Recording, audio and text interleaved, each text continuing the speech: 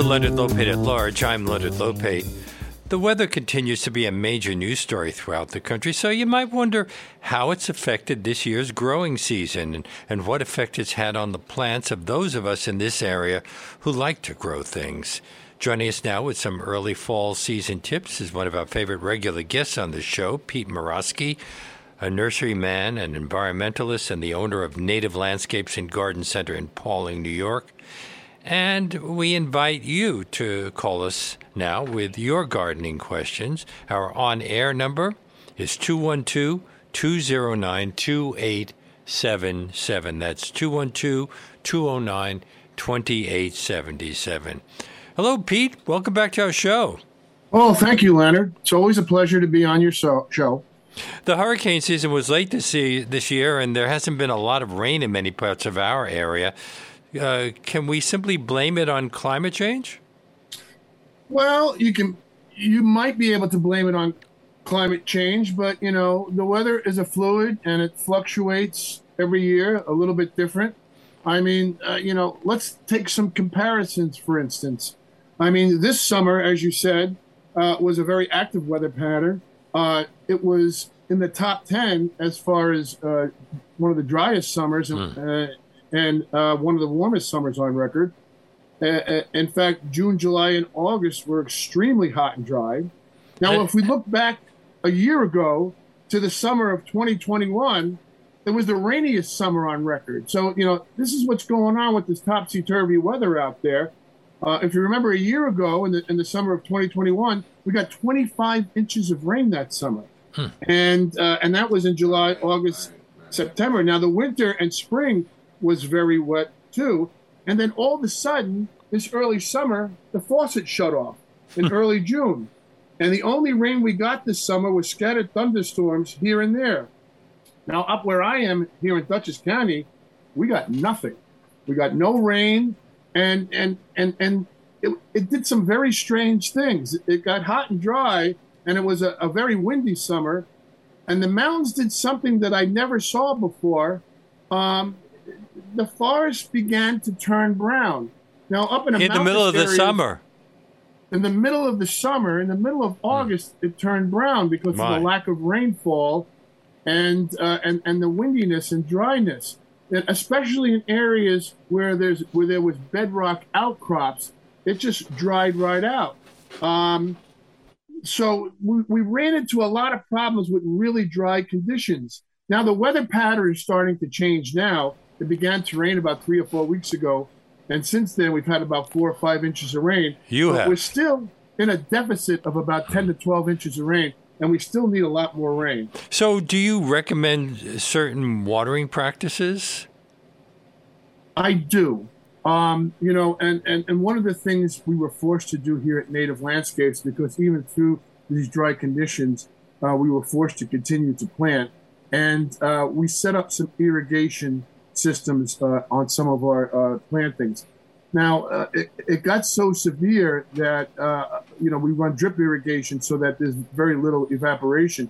The drought got so severe up here, and I was so concerned about people's wells that we started going around and watering plants by hand just to put the moisture in and around the root zones of plants, because the last thing I want to do is make wells go dry. But it went beyond that. Like I talked to a lot of farmers, Leonard, and they were also complaining about all the dryness. They were saying that it was so dry this summer that the corn tasseled early before the ears got ripe, which is a problem.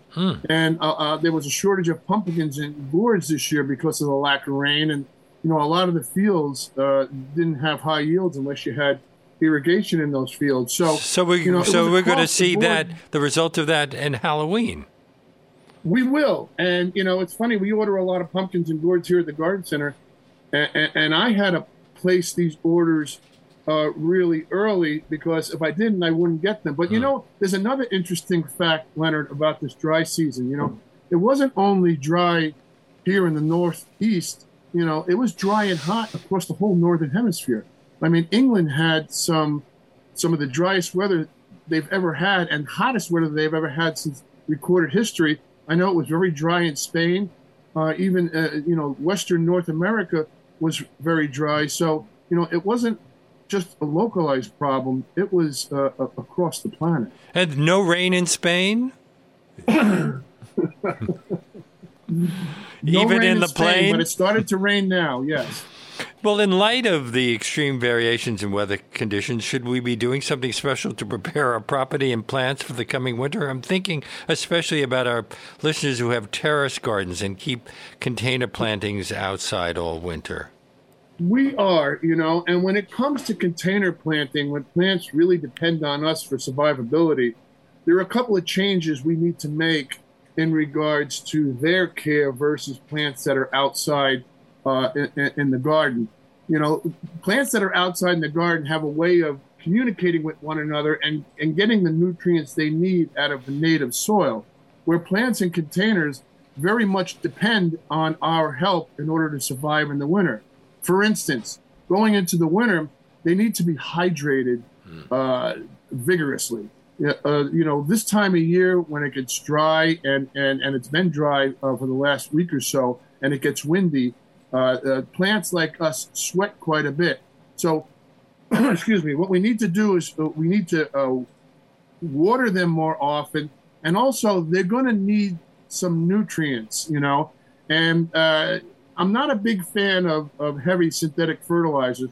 Natural fertilizers, some of these fertilizers that have, slow release, natural tendencies, are the best type of fertilizers that you can use on outdoor plants. And also, depending on the type of winter we have, some of these plants may need protection, whether it's from the wind.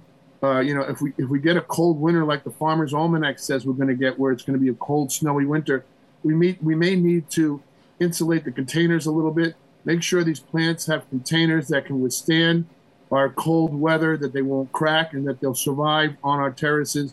But, monitor their progress and, stay on top of it all winter. Even in the middle of January, you're going to want to water because our outdoor environment becomes very desert-like when it gets very cold and windy. So we're going to have to give these plants a little bit more water even in the dead of winter. Now, I make fresh coffee pretty much every day, and I've wondered whether I should put the coffee grinds into pots or into the soil. You can. Well, is that a good nutrient for the plants? Well, it changes in some instances, yes. It changes the plant chemistry a little bit. Coffee grinds tend to acidify the soil. Mm-hmm. So you want to make sure that you're putting coffee grinds into plants that like that type of soil additive. I would pretty much stay away from coffee grinds in a plant that's desert-like or a cactus-type plant because it might be a little too. They prefer more of an alkaline soil. What about window plants? Just plants. Yes, window plants. It would work, but you don't want to put them in raw. You want to mix them with a little bit of potting soil, and then add it as a top dressing to the soil, so to speak. By the way, again, we invite our listeners to join the conversation. Our number here is 212-209-2877. That's 212-209-2877. In light of the extreme variations in weather conditions, should we be doing something special to prepare our property and plants for the coming winter? Didn't the summer's drought create a lot of problems with lawns? It did, Leonard. And if you noticed back in August, mid to late August, just about every lawn had turned crispy brown and was extremely dry. Now, lawns have an amazing capability of bouncing back from that dormant, dry period once we start getting a little bit of rain. But also, a lot of insects and a lot of diseases tend to follow the lawns as they start to stretch out because, the lawn grass blade itself is very vulnerable to insect and disease infestation. But you've made it clear on past shows that you're not a big fan of manicured lawns and the heavy use of pesticides. Well, that's what I was going to say next, and that is, most people will run into their garage and get the insecticides and the fungicides out and start spraying their lawn. I don't think that's necessary. As these heat conditions abate, you can do it from an ecologically friendly standpoint. What I generally do to my customers, rather than bringing out the pesticides and the insecticides, is go around, because chinch bugs, a lot of the funguses that affect our rye, fescue, and bluegrass lawns are now pretty much gone, because the hot weather is now gone.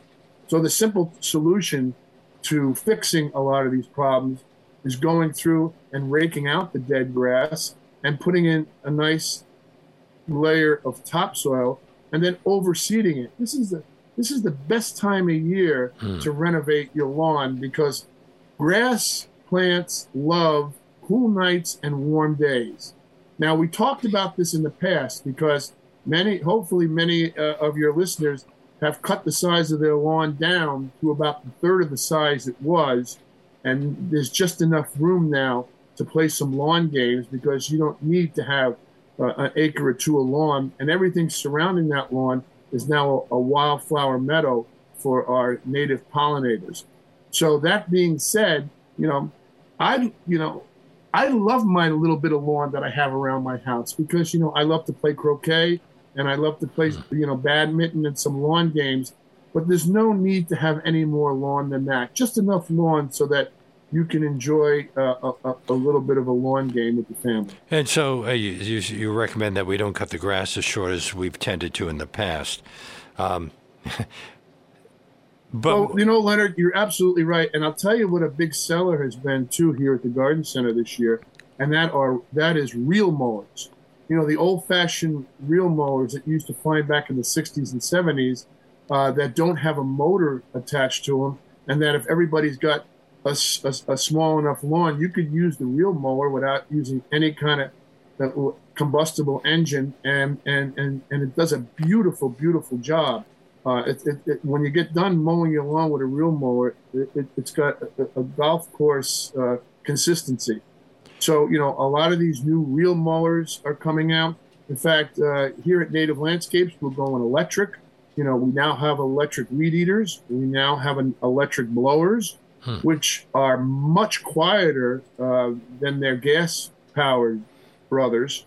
And, we're now better for the environment, too. It's for the environment. You go through some of these neighborhoods in the fall when the leaves are down, it's deafening, some of these high-pitched noises. And that's another thing maybe we should touch on, Leonard, a little bit, is the bad reputation that leaves have.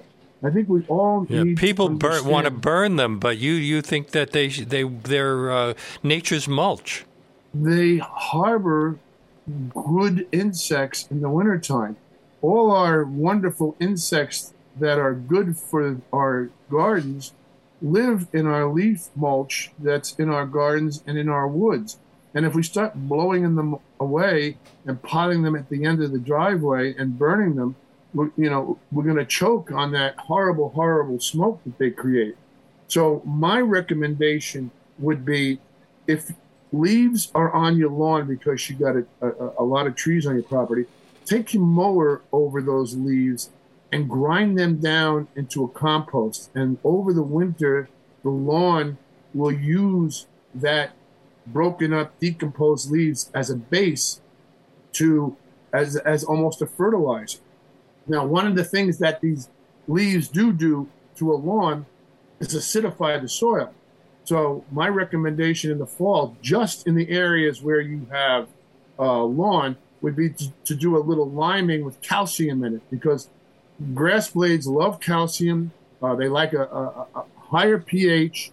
So if you put a little lime and calcium in your lawn in the springtime or even in the fall, and then overseed it, it's unbelievable what type of lawn you're going to have. But leave them in your beds. Don't take them out of your beds. Use that natural mulch as an insulator and as a home for a lot of the beneficial insects. Yeah, because you say many beneficial insects and moths overwinter in the leaf litter. Absolutely. Caterpillars, all these wonderful bugs that come out and pollinate all of our flowers and fruit trees in the springtime live in our leaf litter. So it's important that we keep that in place to keep the insects happy and to keep their numbers up. My guest is nurseryman and environmentalist Pete Morosky, owner of Native Landscapes and Garden Center in Pawling, New York. And we invite your calls at 212-209-2877. Let's take a couple of calls. BAI, you're on the air. Good afternoon, gentlemen. Good afternoon. This is Rose in Flemington, New Jersey. I want to make a comment that I have used successfully in pot culture and also ask a question after that. When I do pot culture, I always put in the bottom of the pot spent tea bags. I'm a tea drinker. I save them, and then I layer up and I love seaweed as well. And then I layer it up, and I find that it really does help hold the moisture into the soil. The second thing I'd like Pete, to add... you agree? Yeah, Leonard, it's the same concept as you wanted to do with the coffee grinds. They have a high moisture holding capacity, and they are a little bit of a fertilizer for plants. So yes, what Rose is saying makes all the sense in the world. And now I have a stupid question. Have you heard of something called no-mow grass? I think it's called Excelsior. I heard about it maybe 5 years ago. And then I heard nothing more about it. It's something that it's from Egypt, as I understood it. They mow it once in the spring, and then they leave it and it doesn't need mowing again. Well, Rose, when they talk about no-mow grass, there's a lot of different categories that grass falls into. As a native plant person, I'm going to steer you toward a grass that's native to this part of the world, and those are the sedges. The sedges are a lot of the grasses you'll find growing, in glens in the woods. In fact, we've installed some low mow grasses. Sedges, and there's two types of sedges that are native to the East Coast, and one likes the soil a little bit wetter, and one likes the soil a little bit drier. Now these sedges only grow about 6 to 8 inches tall. So what you can do is you can get rid of all your rye fescue, bluegrass, Bermuda grass, lawn grass, top dress it with a little topsoil, and then plug it with these sedge grasses, and you'll find that these grasses only grow a foot high, and you never have to mow it. But what you do have to do until it establishes is you have to weed it, because there's all these weed seeds blowing around everybody's property, and they're going to find an open piece of ground between these sedges. And, for the first 3 years until this becomes a blanket of grass, you're going to have to go in and weed it. And then, you'll be surprised. 3 or 4 years down the road, you'll have a nice low sedge lawn, which is very easy to maintain and requires little or no mowing. Okay, Rose? Sounds like a plan. Thank you, gentlemen. And thank you so much for calling us. And let's take another call. Again, our number here is 212-209-2877. WBAI, you're on the air. Yes, good afternoon, and thank you for taking my call. My questions are going to be focused on pot culture. Can you speak up just a little louder, please? Are you able to hear me better now? Oh, great.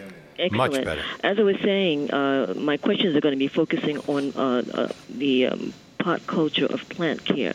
I have one large palm tree, and I have a couple of trees in my apartment. And of course, the heat factor tends to be a problem once winter comes into play. These are the questions I want to ask. You just, the woman prior to me, spoke about seaweed and tea bags.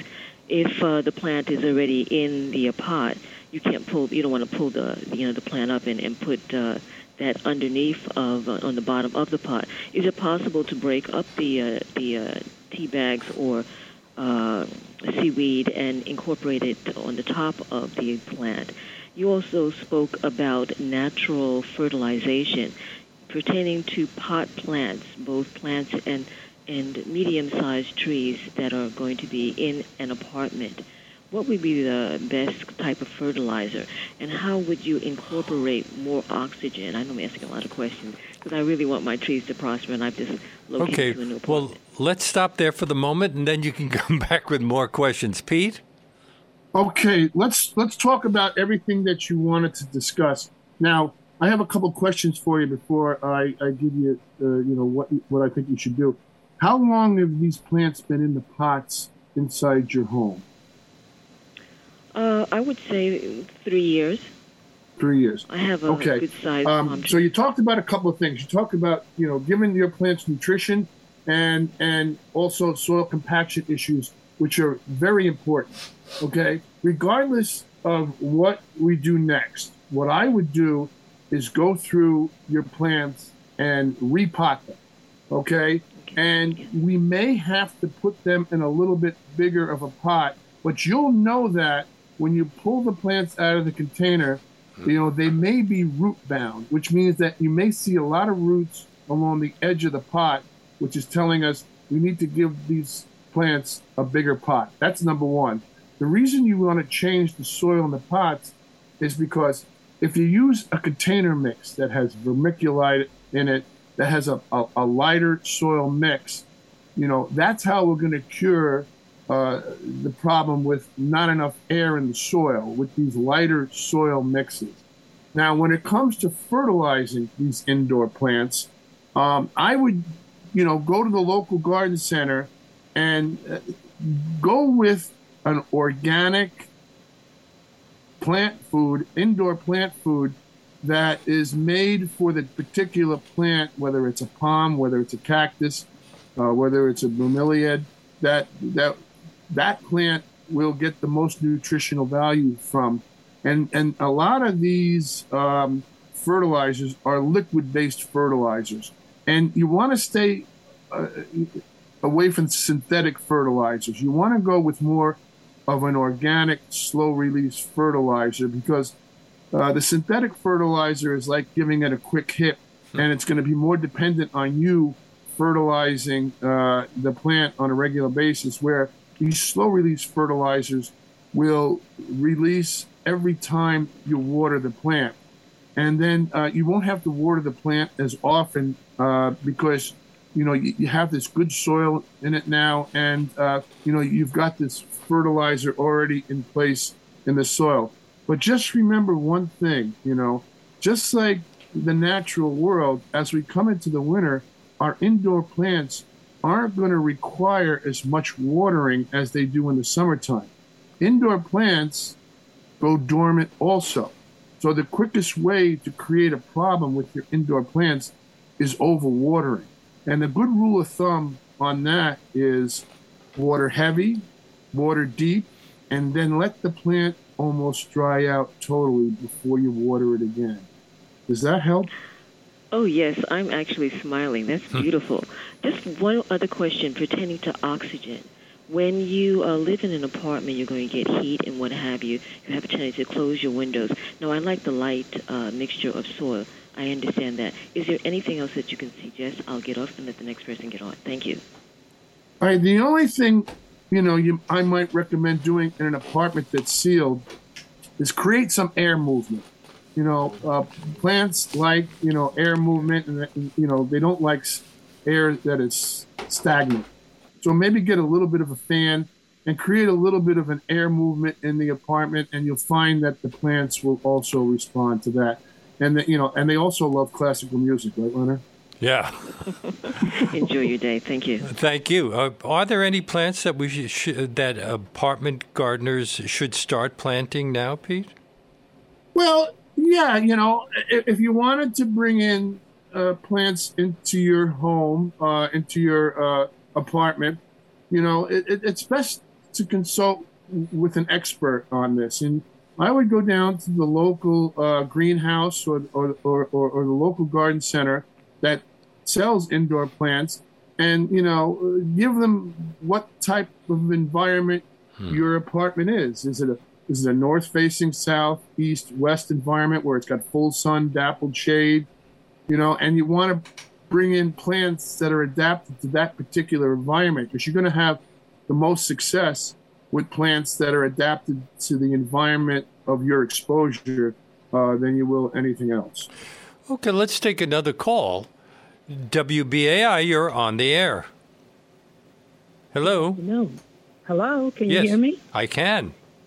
Great. My name is Sharon, and I'm calling from Hollis, Queens. I'd like to know, what is the best time of the year to both fertilize as well as prune evergreens? Fertilize and prune evergreens is the question. Okay. Yeah. So if I would, now are these outdoor in the garden or are these in containers? Outdoors. They're in my Okay. front lawn. Okay. Well, the best time to fertilize anything in the garden is the springtime, because what we're doing is we're mimicking Mother Nature's rules, and that is, in the springtime, the soil warms up, the plant is ready to bolt and put on a lot of growth that time of year. So, the best time to fertilize a plant is in the spring. Now, you can fertilize them a little bit now, and the plant will tell you or show you if it needs a little bit of fertilizer. Let me talk a little bit about the science behind this. If a plant is yellow now and it's they call chlorotic and it needs to be fertilized, don't use a lot of fertilizer. Just use a minimum amount of fertilizer around the root zone of the plant, and don't put any kind of fertilizer in this time of year that has a high nitrogen number. The three numbers that you'll see on the fertilizer: nitrogen, phosphorus, and potassium. You want to go with a low nitrogen number this time of year. And also, you want to use a fertilizer that is made for evergreens. A lot of your hollies, your spruces, your andromedas, your rhododendrons require an acidic type fertilizer, like Healthy Start, Hollytone. These are fertilizers, and these are the fertilizers I would recommend putting in the spring, that not only have are good for acid-loving plants, but also have iron in them.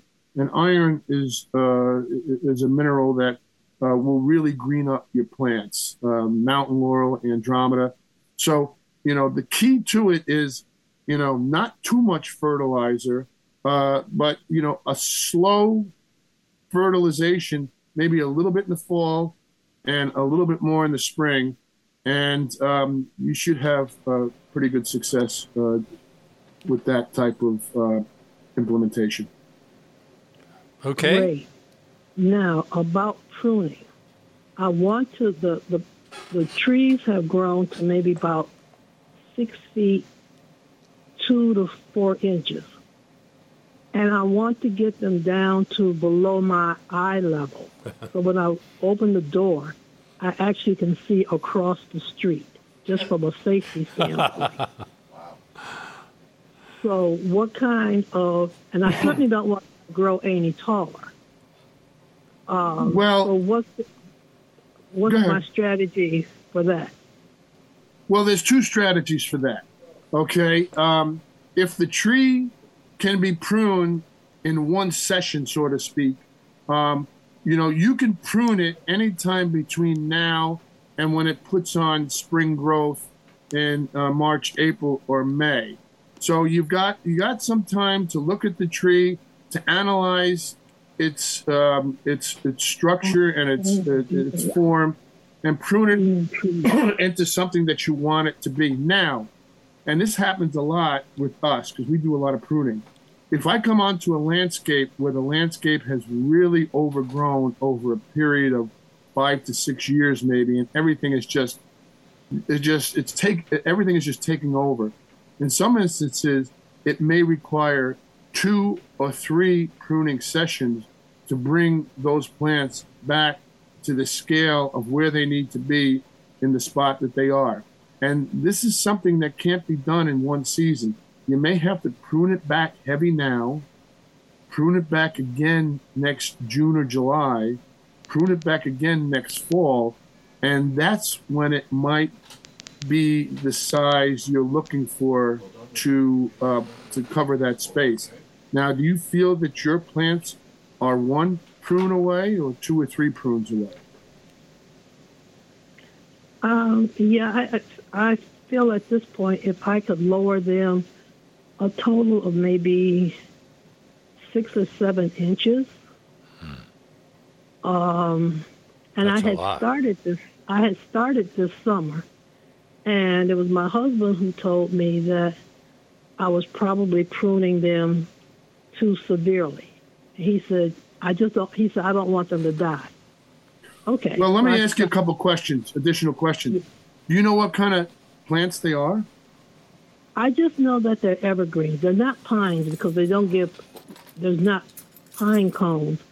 And the leaves they're flat. They're not like long leaves or long, I don't even know if you call them leaves on an evergreen.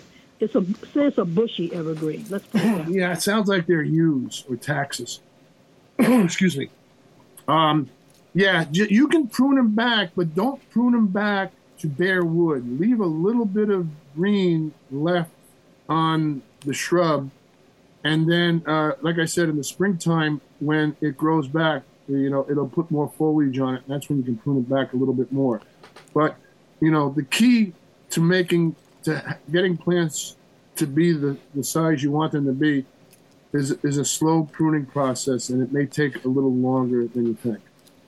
Okay. I can live with that. Great. Thank you. All right, good luck. And thank you so much. And you're listening to Leonard Lopate at Large on WBAI New York 99.5 FM, streaming live at WBAI.org.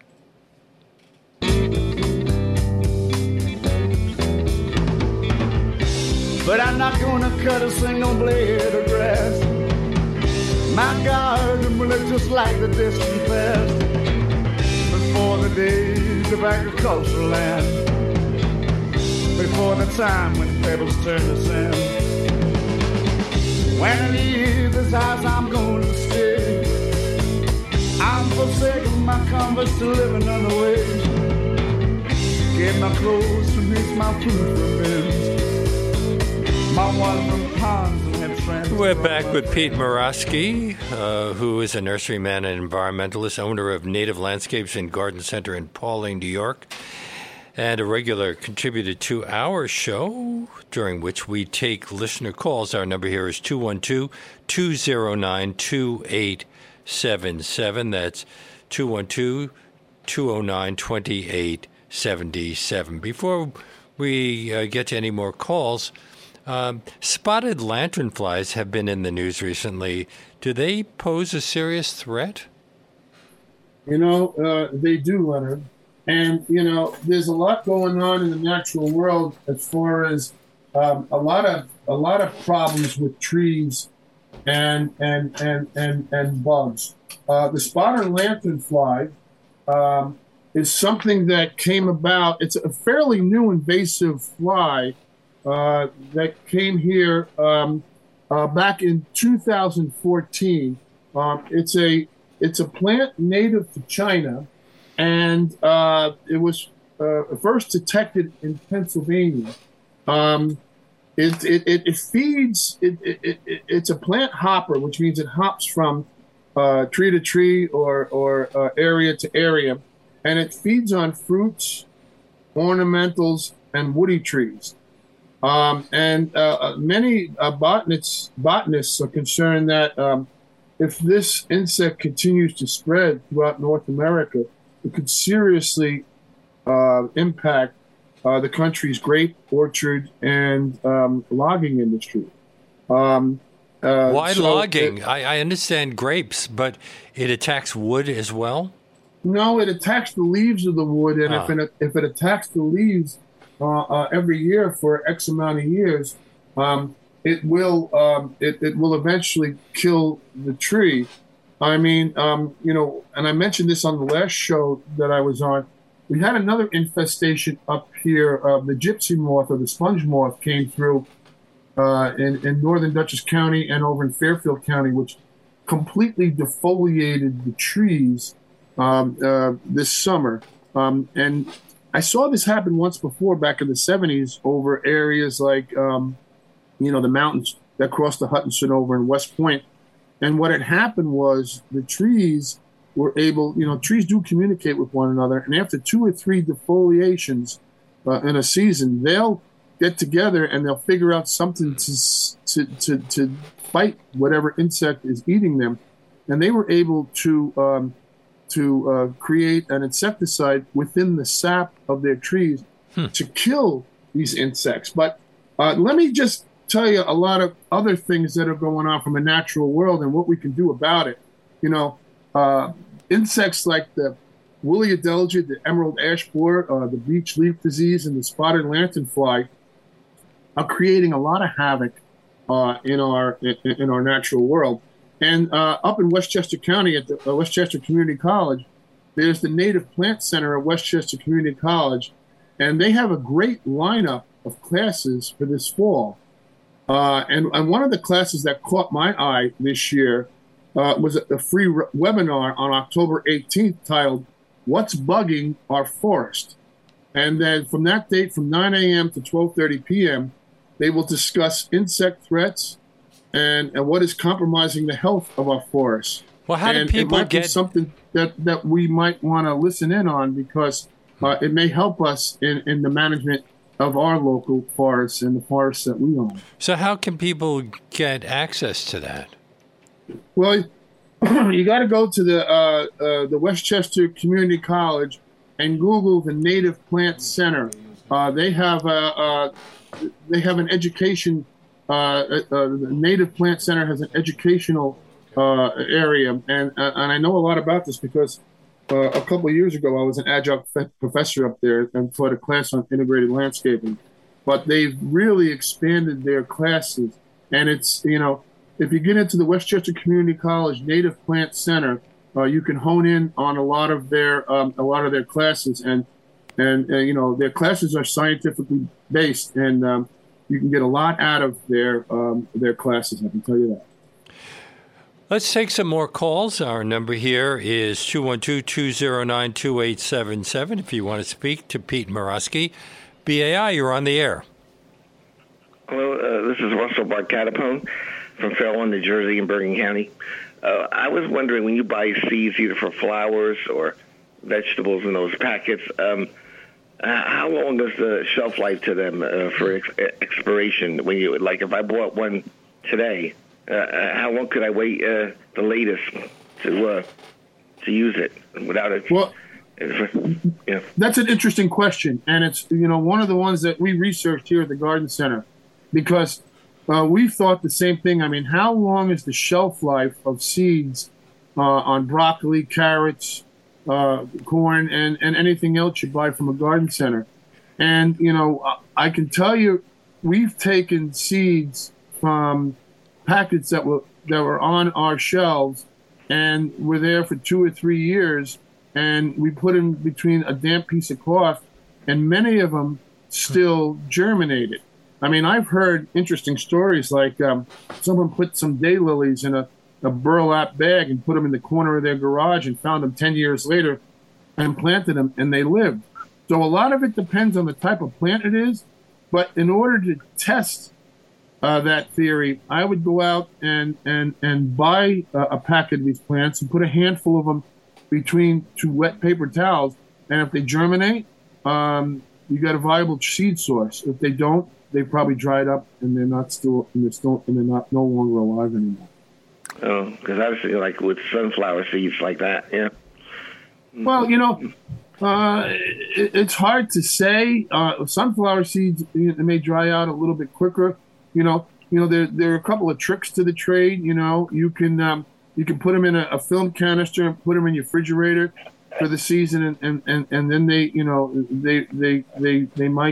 they might come back that next spring. But I've tried it on a few things. The stratification of those seeds may help, but you can try it and see what happens. I think the best method of doing this is taking it right off of the sunflower plant, put them in film canisters, put them in the back of your refrigerator, and then bring them out in the spring. I think you'll be surprised on the success you may have if you do it that way, as long as it's not a sterile seed. Okay. Okay. Thank you. And thank you. Talking about planting things, don't many people plant bulbs this time of year? They do, Leonard. And I wanted to get into a little bit of a conversation about bulbs. As we know, hyacinths, grapes, trumpets and all those other spring flowering bulbs that you plant in the ground this time of year are really not native. They're indigenous to either to the Mediterranean or Southern Europe and Asia. So, from an ecological standpoint, I really don't recommend planting bulbs that you find in the garden center. Yeah, we've talked about this in the past. You've always promoted only indigenous plants, and right. And that's why you've called your place of business Native Landscapes. That's right. And what are indigenous bulbs to this part of the world? What's called femoral plants. Like our other spring flowering plants that we can plant from Europe, femerals are flowering plants that are short-lived and have a high ecological significance. They're perennials that come out in the spring. They basically come out on the forest floor and grow and bloom and do their thing before the forest trees leaf out. So they take advantage of that short period of time when the ground is warm and the trees haven't really leafed out yet. They, many insects and amphibians and frogs depend on these femerals for survival because they've been working as a team in this symbiotic relationship for thousands of years. And let me just give you some examples of femerals that we do sell here at Native Landscapes, and you're going to have a tough time finding at most garden centers, but they're out there. And these are the trilliums, the bloodroot, the bleeding heart, the marsh marigolds, the jack of the pulpits, the lady slipper orchids, the calendine poppy, native violets, Dutchman's breeches, rue anemone, squirrel corn, trout lily, twin leaf, Virginia bluebells, which are absolutely beautiful, and mayapple. These are the plants you can install in your garden instead of the other bulbs that you'll find that don't really have any ecological significance, but these plants do, and they're just as beautiful, and they're perennials, and they'll come back year after year. Oh, so they're not related to the word ephemeral, which means lasting for a very short time. Well, some of them do, and some of them don't. Even the bulbs, the hyacinths and the crocuses aren't really a long-lasting flowering plant. They have a short blooming period, and then they're gone. And these have that similar type of growing mechanism where, there's a certain time of year they come out, and they'll grow and they'll flower, and then, you can fill in your garden with irises and the next group of plants that will flower next. But from a ecological standpoint, and if you want to sustain wildlife in your garden, these are an important first flower to feed some of the early bees and insects that are buzzing around early in the growing season. You're listening to Leonard Lopate at Large on WBAI New York 99.5 FM and streaming live at WBAI.org. And my guest is Pete Morosky, the owner of Native Landscapes and Garden Center in Pawling, New York. And he visits us regularly and takes your calls. Our number is 212-209-2877. Let's go to another caller. BAI, you're on the air. I'm on the air. It's you. Oh, great. I have a question. It's about Diefenbacher, and this one is has a lot of gets a lot of sun. The leaves are about 24 inches, and it grows maybe it's hitting the ceiling. But I wanted to cut it back. I've tried it before, but it's smaller. Diefenbacher is like cutting the roots, when it gets all rooted up and tight, just to, I guess, kind of doing like you're doing a bonsai, cut the roots and then clip a lot of the, the leaves and refashion them. But the question I have is about fertilizing it, because I'm trying to make sure I can put this thing back into the same pot, and that seems to work. But I don't know about the fertilizer part. Well, what you want to do is, do all the cultural changes that you're going to make to the plant. Like you said, prune it back, score the roots, get this plant ready to kind of rejuvenate itself in the container that you have it in. And once you've brought some good potting soil and filled it up and it's in its new container and you've pruned it all back and it's ready to put on some growth, that's when you throw a little fertilizer in it, because that's when it'll start to grow and become a new, like you said, dwarf or type of bonsai plant that'll grow. Oh no, it's not a bonsai. Smaller. This is a huge plant. Yeah, I was doing it like a bonsai. Yeah, well, that's good. And a lot of people are afraid to prune their plants, and I always tell them, get out there and prune them all the time. A leaf here, a branch there.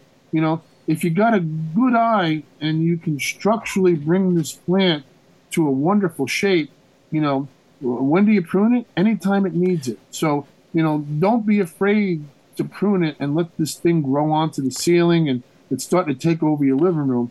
You got to prune it way before it gets that big. Yeah. Thank you so much for your call. Can I just...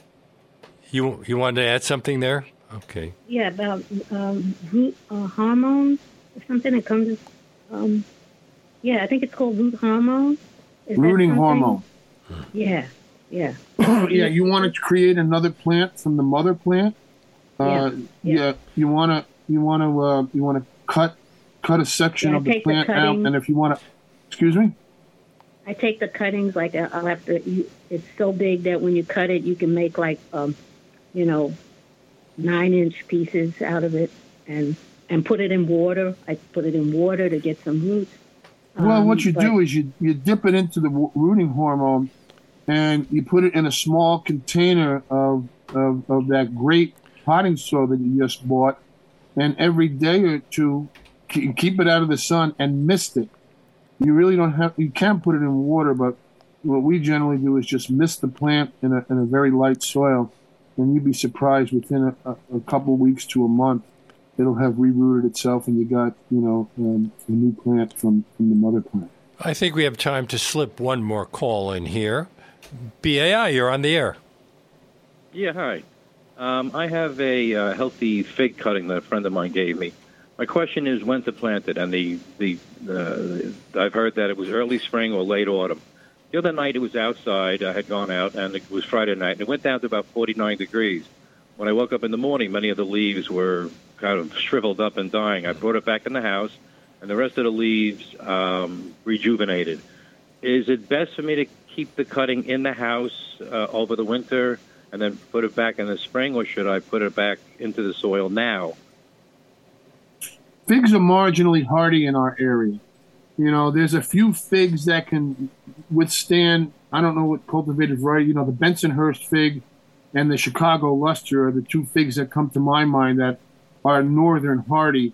If it's a new fig, what I would do is I would put it in the garage or put it in an area where the fig can go dormant, which means that you only want to water it a handful of times this winter, and then bring it out in the spring I don't know where you live, but anywhere between mid-May and mid-June, where the frost won't be back, and and then put it in a bigger container and let them do their thing.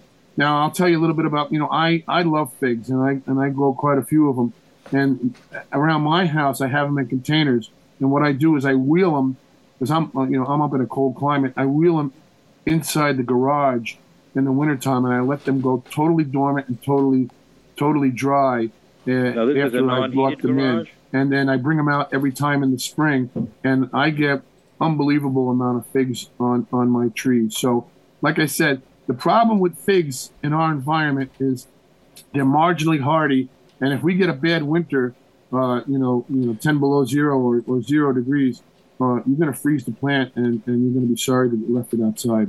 Right. Now, you said you put them in the garage. Is that a non-heated garage? It is. Okay. It is a non-heated garage, but it doesn't get any lower than about 45 degrees. It doesn't get below freezing. So that's right, okay. that when I was seems a kid, to we be used to be the in best Brooklyn, and they used to wrap tar paper around it, big ones, and then they put a garbage can on top. But I don't have to go to that extreme, obviously. No, there's other. I know guys that, like you say, wrap them, dig a trench next to them, and bury the plants, and excavate them out of the soil the next spring. There's a couple of methods of doing it. And I know a lot of guys that cover them like you do. I think a lot of it depends on your environment, how protected you are from those real cold, nasty, bitter winds, and how hardy the fig is. I have just a couple of minutes left, and Pete, I want to ask you one other thing. Are there things that we can do now to help the birds, insects, and animals that live in our landscape to cope with what promises to be unpredictable weather conditions this coming winter? The Farmer's Almanac recommends waiting to cut down plants with interesting seed heads because birds feed on them. In fact, prefer them to bird feeders. You have Absolutely, 1 minute. Leonard. You have 1 minute. Yeah. Keeping your meadows tall, keeping the seed heads on your perennial gardens. And, I've taught my customers that, don't be so quick to cut the seed heads off of many of your perennials, off of many of your shrubs in your garden, and even in your meadows. Because not only will the birds feed on them, but they'll use them for cover in the wintertime. And you'll find that birds will now call your property home because you're a food source for them. And they can use the garden as protection when we get bad winds and we get bad snowstorms. So, yes, don't cut those seed heads down until very early in the spring when everything starts growing again. And we'll have you back in a couple of months, but how can people contact you in the interim if they have some questions? Well, it's Pete at nativelandscaping.net or nlpauling@gmail.com. Or they can call us at 845-855-7050. Or they can come up and visit us and hang out at the garden center and walk the Appalachian Trail and really enjoy this mountain environment that we call home up here. Pete, thank you so much. Pete Murawski is the owner of Native Landscapes and Garden Center in Pawling, New York. It's always a pleasure. Thank you, Leonard. And that brings us to the end of today's show. If you'd like to hear more of our shows, you can access our nearly 700 past ones at WBAI.org. We're also available on Apple Podcasts, Spotify, and everywhere else that podcasts are available. You might want to check us out on Twitter. And if you'd like to write to me, my email address is leonardlopate@WBAI.org. Before I sign off today, I need to take a moment to ask you to support WBAI. We need all of our listeners who have the finances to do so to step up and make a tax-deductible contribution at whatever level they're comfortable with by going online to give2WBAI.org or by calling 212-209-2950 right now to keep the kind of unique in-depth content we bring you on the show coming to you weekdays from 1 to 2 p.m. That's give and the number 2WBAI.org or call 212-209-2950. You might also consider becoming a BAI buddy, a sustaining member for $10, $15 or whatever level you choose. But however you decide to help us, please make that call now. 212-209-2950. Go online to give2WBAI.org.